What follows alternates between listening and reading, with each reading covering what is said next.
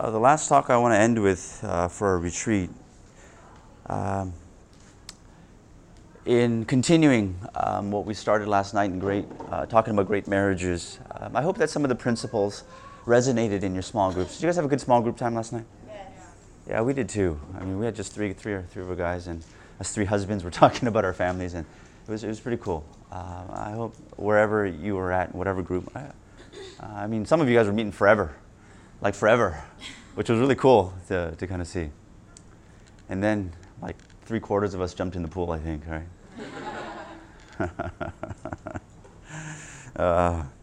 And then we had kablamyan after. That's why if you see the bloated people, they're the ones that had kablamyan. Was that a laugh of admission?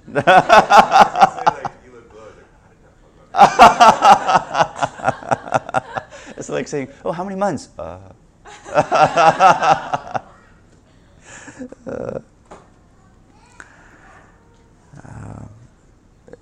Yesterday I talked about this idea of 50-50, and this is number 4. If we don't break this mentality of this 50-50 thinking, I think we will short sight and short track our marriages. 50-50 participation, it feels as though in the objective tally of the relationship, it's always balanced. And I do my part, you do your part. And there is this great expectation. One of the questions last night was about unmet expectations. And I think the person that wraps his or her mind around a 50-50 relationship is destined for unmet expectations. They will be just disheartened. They're going to feel bored. They're going to feel hurt. They're going to feel misunderstood in the relationship. They're going to feel as though that I've communicated to you, you should know, but how come you don't know what I'm trying to say? And it stems, in my opinion, from this idea of equal participation. And I think about dancing. I mean, if you think about it, how do people, if you think of the analogy of dancing and a 50-50 relationship, it's as though I have half the dance floor, you have half the dance floor. That's not how you dance. Like, I dance on my half and you dance on your half, right? Dancing is like the tango, and you both stick together all throughout the floor. And there is this constant move back and forth all throughout. And that idea of 50-50, again, it must be broken. And one of the things that I want to say about this, if we think that marriage is 50-50, I'm always unsatisfied. And I think one of the things that we lose in this type of a relationship is creativity. And why do I say that? Like, I think about the moments that we're creative. Like, it's never during that business hours, when you come up with your best ideas. It's when you're having lunch, when you're on a walk, when you're on the toilet. Let's be honest. Like, when do those creative moments come? And it comes in the off moments, right? When our mind is loose and easy, when we're not constrained by a to-do list, but we're freed from that. And a 50-50 relationship is destined for conflict. We will always have conflict if we relate with people. We will expect something of someone and they will fall short, and then we will have a conflict due to that.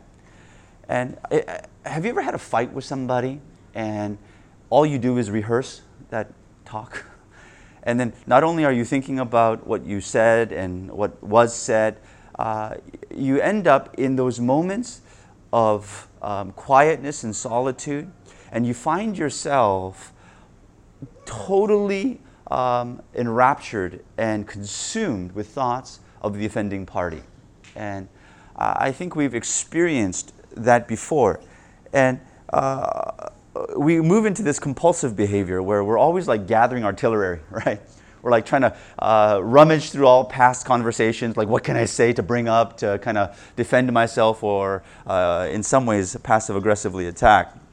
And I think the conflict that results from this expectation, one of the greatest things that is suffocated from our lives is creativity. because of the disappointment in the relationship, in the off moments, I'm just inundated with thoughts of thinking about what happened, why I'm angry, why I'm hurt.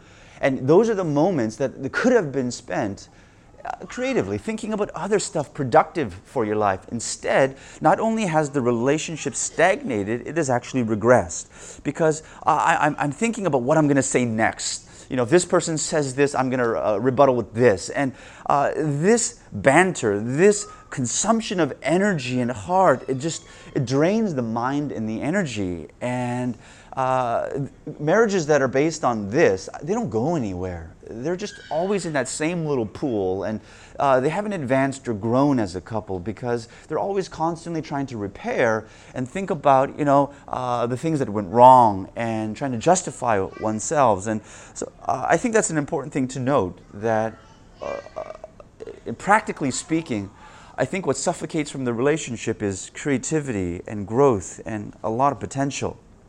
And marriage needs to have ebb and flow, like this piston going back and forth. And can I give it to you in this picture? That there needs to be two people that constantly press into each other. This needs to be the body language. This needs to be the position of a person's heart, where you're trying to push in, press in, and pursue. What can I do to make my spouse's life a little bit easier? What did my wife go through today? What must have my husband been thinking? And in marriage, when two people press into each other, there is this tension. There is this thing that happens. And I give this analogy in marriage counseling. It's as if two people, palms straight flat out like this, you are facing each other and you're trying to hold up a ball, right? Just pushing into it. The only way this happens is if there's pressure from both sides. One person can be pushing in all the way, but if the other person is completely falling back, this ball's going right to the ground. And so there needs to be this pressure of pursuing one another. Now, of course, the way that we express our pursuit changes. In your dating relationship, I mean, the thoughtfulnesses that come out, they somewhat morph in marriage. But nonetheless, as you relate with your significant other or the person that you are sharing your life with, there is this constant pressure that must be had. And a 50-50 relationship, in my opinion, can look like a healthy relationship, but let's be honest, right? There are moments where we fall back. There are moments where, let's say a person lost their job. They're just emotionally depressed. Let's say a person loses physical ability. Let's say mental capacity. And the ability for that partner to contribute into the relationship diminishes, right? And we've all gone through the funk, right? Where we don't feel motivated to get up. We don't feel motivated to participate not only in our jobs, but in the relationship that is significant to us.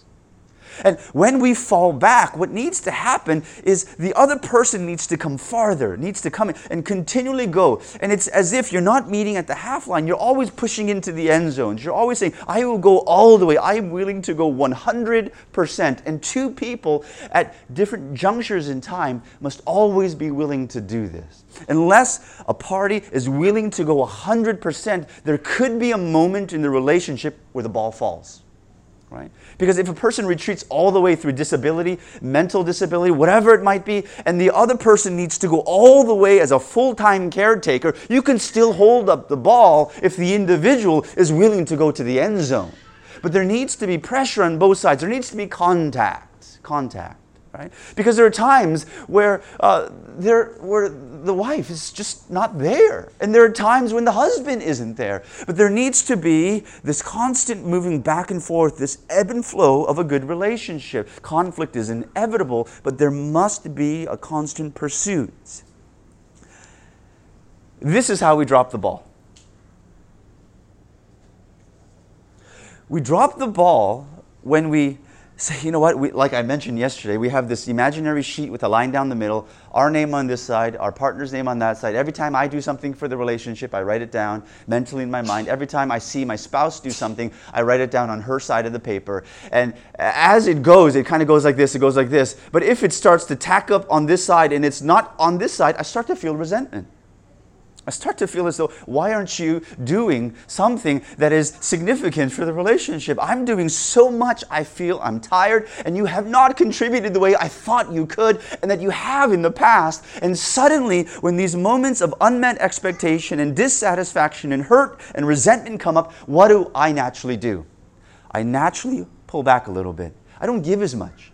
Because I could have been on this pattern of giving and giving and giving, but as soon as I feel there's not a lot of stuff here, I start to slow down.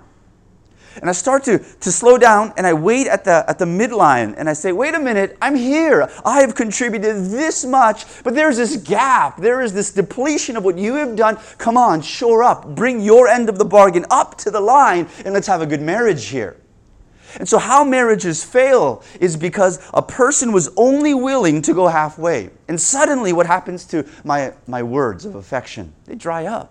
What happens to the effort that I give to show concern and love for my spouse? Those are few and far between now. Because I'm waiting now. I'm waiting to be shown respect. I'm waiting to be given something. I'm waiting for the hours of service to happen on this side. And I'm like, I'm here, I'm ready, I'm full. I've done all of this. And we wait. But the sign of regression or stagnation of me, and I communicate that in indirect ways to my spouse, that I'm not happy with you. You haven't done enough. And I communicate that in my tone, in my body language, and in every way. And what do you think happens to the person on the receiving end? Because on the receiving end, this person has his own tally, her own tally, right? And they're not feeling necessarily the same imbalance that I feel.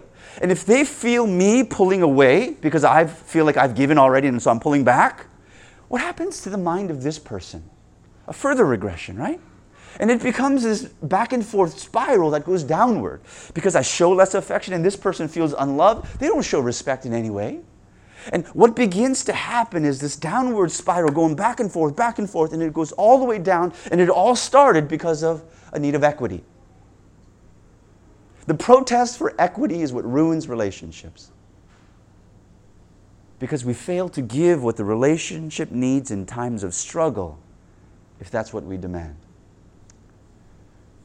Most marriages fail because of this. Whether in the realm of finances, childcare, working hours. However you add it all up on the sheet, the demand for equity is what will send the relationship downhill very fast. And it sneaks up on us. I mean, you've all had a great relationship with a friend and suddenly you feel an imbalance in the friendship. What happens to the friendship?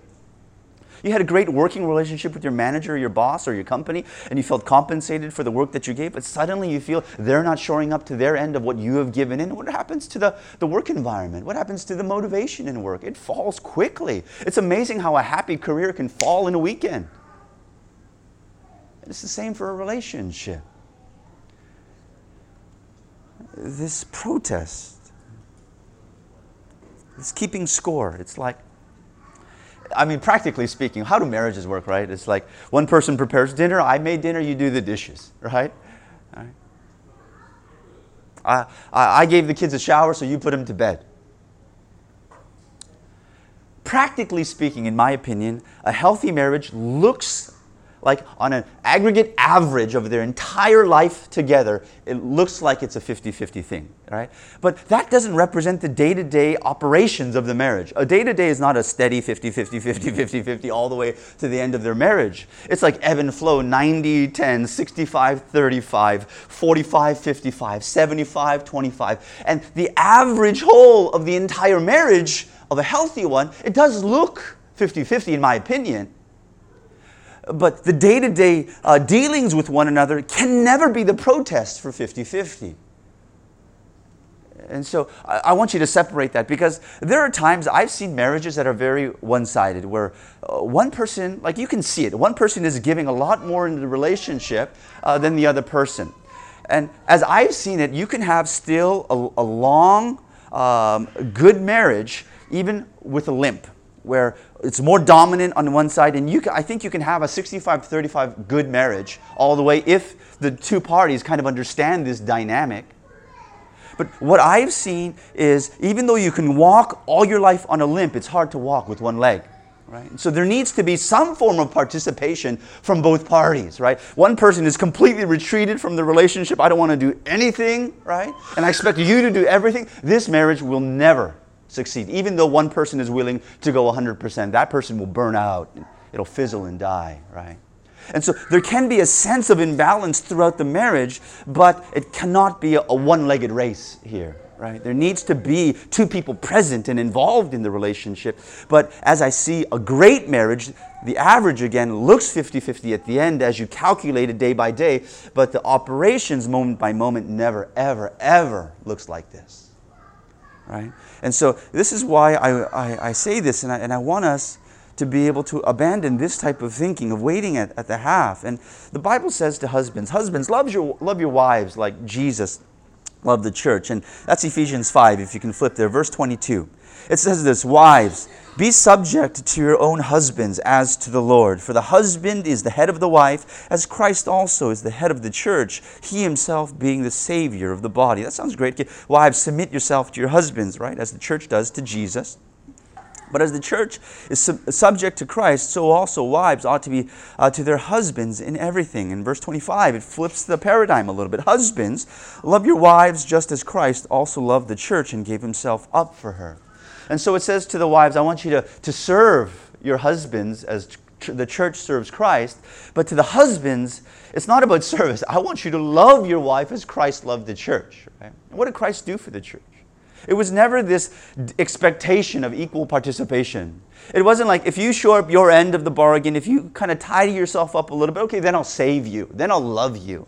That is not how Christ loved the church. Right? Even in our feebleness and wayward ways, Christ came and he loved us completely and wholly. That is how the Bible is calling husbands to love their wives. That while we were yet sinners, the Bible says Christ died for us.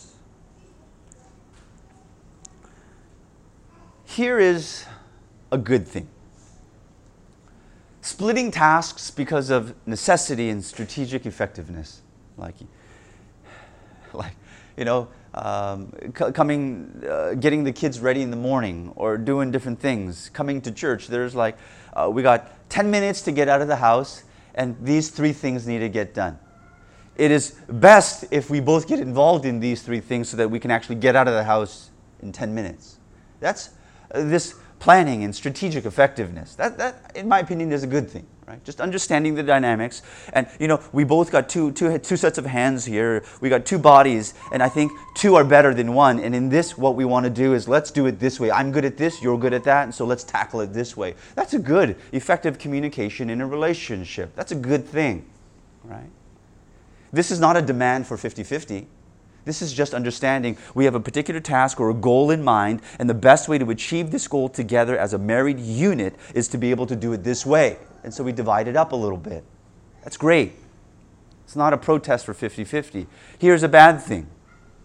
Demanding equal participation because of fairness and personal displeasure. Right? The mindset is different. Right? The first was goal-oriented, wasn't it? It was like, we need to get this done. We can both be involved. Let's do it together. It was goal-oriented. The second one is what? It is not about the goal. It is about, I just care what I've done and what you need to be doing this, right? It is about the activity, not the goal, right? It's about, I've done this much activity right now, and you have not, so you better do your activity so that I feel fair in the relationship. Not about what we're trying to accomplish together. It's about my equity or fairness or feeling of fairness. And this is what destroys it. Because when a person demands fairness, they speak in a way that is demanding and derogatory and demeaning. Even if it's not intentional or aggressive and outright, it comes out because it's this protest. And we need to move away from that and that 50-50 mentality, that scorecard mentality. And I hope you can remember that a marriage isn't 50-50. A dating relationship can be 50-50, I think, right? A work relationship can be 50-50, but a marriage is not. That I need to change my mentality in marriage there. It must. It must. The last myth that I'll talk about is couples that truly love each other won't have feelings of doubt about one another. This kind of bleeds back into this idea of marrying the one, right? That when two people are meant to be married, when two people have a great marriage, they shouldn't doubt one another. That because doubt it fractures the stability of the marriage. But I think two people that truly love one another, that have Christ intentions for one another, can have feelings of doubt. And why I say this is because I don't want you to destroy a relationship because of odd feelings of doubt, because of moments of insecurity. Don't damage the relationship and feel as though there's no hope in the relationship because you had a weekend of doubt. Right? Those doubts can exist and the relationship can still be healthy, is what I'm trying to say. Right?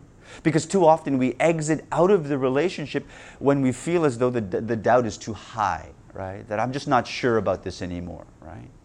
And if I may, I'd like to read something that I wrote some years ago, 3 years ago to be exact. It was 3 a.m., the morning after Father's Day in 2014. And I was suddenly gripped with the fear of the possibility that Jenny could be unfaithful. Did I ever have these feelings before? No. Did she do anything to make me think that she was cheating? No. But the thoughts that were swirling through my mind were making me feel very vulnerable and afraid. This was uncharted territory for me. I had never felt anything like this before, and I didn't know how to handle it. I felt vulnerable because I had questions that I wanted to ask, but I knew would jeopardize the calmness of our marriage and family life. I just wanted to make the thoughts go away, but it wasn't that easy. So what did I do? I got up and I started writing this. Here's the context. I was currently working from home as I pastored our church plant, City Chapel, that was only a year old at the time. Jenny was in her third year working as an office manager at a dental office run by a husband-wife duo. We had two young boys, Jacob, who was 3, and Christopher, who was 1. And they needed a lot of attention and care, and I'd become the primary caregiver for the children, and Jenny became the primary breadwinner in that season, which was a shift we willingly made because of the decision for me to leave a ministry position with a higher income to plant a church. We had normal disagreements from time to time, but nothing too taxing or abnormal. I loved my marriage and my family life. Both Jenny and I had been doing our very best to support our family, raise our kids, and nurture the church. Despite the immense challenges and responsibilities of pastoring an infant church and raising an infant child, I felt a tremendous sense of gratification in doing both. God was teaching me so much about one as I interacted with the other. The many parallels of pastoring and parenting were emerging. The similar life stage of both child and church. Christopher was born 2 weeks after the launch of City Chapel, kept me on my toes because of the level of care both demanded. And the only reason that I was awake that early morning writing this was because Jenny's job demanded long working hours. She left the house at 8:30 in the morning and usually didn't get back until 8:30 at night, by which time the kids were fed, showered, and ready for bed. I had grown into the role of Mr. Mom, and it wasn't all that bad. I really enjoyed the kids. It was draining, yes, but nonetheless very gratifying to have such a powerful influence over the lives at such an important time in their development. Getting back to the issue of Jenny's work, she was an integral part of the dental practice that was only about 5 years old. She was on a first-name basis with most of the patients, offered great service, increased collections year over year, and was working multiple positions at the time because of employee turnover. She wasn't behaving strangely. She wasn't trying to hide things. She didn't do anything that set off alarms. She simply worked late and came home late, and came home tired. And that morning, I got slammed with feelings of doubt that were very unwelcome. In those moments, my mind began to wander. Was she ever alone with the husband doctor? Could she be lying about anything? Dealing with patients all day, calling insurance companies, and navigating through office drama definitely takes a toll on a person, but was there a deeper reason that she was at times less affectionate and more interested in sleep? And the list of questions could go on. And as they continued, those feelings of vulnerability and fear crept in. Who could I talk to? Should I talk to anybody about this? Is this just one night of paranoia? Should I just let it pass? Will it pass? I wasn't in the midst of a breakdown, but I was seriously annoyed by the charade of what-ifs that were beginning to anchor in my mind. And so here's what I did. Number 1, I faced the reality that I wasn't immune to feelings of doubt, no matter how strong I perceived my marriage to be. 2, I determined not to bring up any conversation on my wandering thoughts prematurely. Even though I knew that she could handle my doubts, I didn't want to corner her emotionally and make her uneasy about coming home a little late. And 3, I ended up resolving to trust my spouse and recommitting the security of our relationship to God. And quite simply, I lifted up my hands that very night and I prayed. I prayed for protection for my own heart against an enemy that wanted nothing more than to see another marriage go down a rocky road of accusations and bitterness. And I share this in a personal way. I haven't even shared this with Jenny. I dealt with that night for me. Again, she didn't do anything to alarm me, or there was nothing. It was just, she was tired when she came home, and I felt like the Mr. Mom, where's my love type thing, right? And I think those feelings of not receiving affection or the time that I needed at that particular time, after taking care of 2 boys and doing everything that was needed up until those late hours, I think my mind began to wander and I began to doubt, and those were very, very unwelcome. But I want to piece it all together in these myths. And I talked about this idea that marriage was supposed to make me happy, and we need to shatter that. We talked about this idea of marrying the one and how that will set this marriage on autopilot and how that idea needs to be destroyed. We talked about that marriage is a vertical promise. It's more than a piece of paper. And today we're talking about shattering the idea of 50-50 and even knowing that a marriage can weather the storm and be healthy through seasons of doubt. And as you piece this all together, what I really hope for each and every one of us, whether single, dating, or married, is that we find a place of security in Christ in knowing that I can commit to a relationship and give all that is needed and press in as I can, as Christ has called me to, and that I can make any situation work. That there is nothing in marriage that should give me the license to throw in the flag and say, hey, this is no more, it can't work anymore. Now, there are biblical grounds to end a marriage, and that's okay. But what I'm saying is that a marriage can weather every single storm, that it can go through those things if 2 people can strongly believe in certain principles that build a great marriage. And as we do that, I really hope that for you in your future marriages, that you build it on principles that are lasting. That there won't be a protest for equity, but it will be about a goal-oriented participation. That you will know that you are called to have a great marriage, a God-honoring marriage in that regard. And as we end here today, I want to end with a declaration. Hun, maybe you can come back a little bit. I want to have a time of prayer. I want to give you some time to interact with God and what He's spoken to you this weekend. And I'll give you 2 guide sentences for whatever stage of life you might be in. And you could use these 2 statements in your prayer. But these commitments that I put on the screen here. Lord, in singleness, I commit to seeking a greater expression of worship and service to you before all other pursuits. And Lord, in marriage, I commit to covenant relationship with my spouse, forsaking the personal satisfaction and investment versus return mentalities that ruin too many relationships and marriages. As you take these few moments as we close out our service today, would you just allow God to solidify some of the truths that He placed in your heart this weekend? Whether through the sessions or small groups or through the fun moments that we've had this weekend, don't leave this retreat with relationships that are as frail as when you came in. Don't leave here with a marriage that is on the rocks in the same way as you came in. Don't leave here with the same expectations in your dating relationship with your boyfriend or girlfriend as you came in.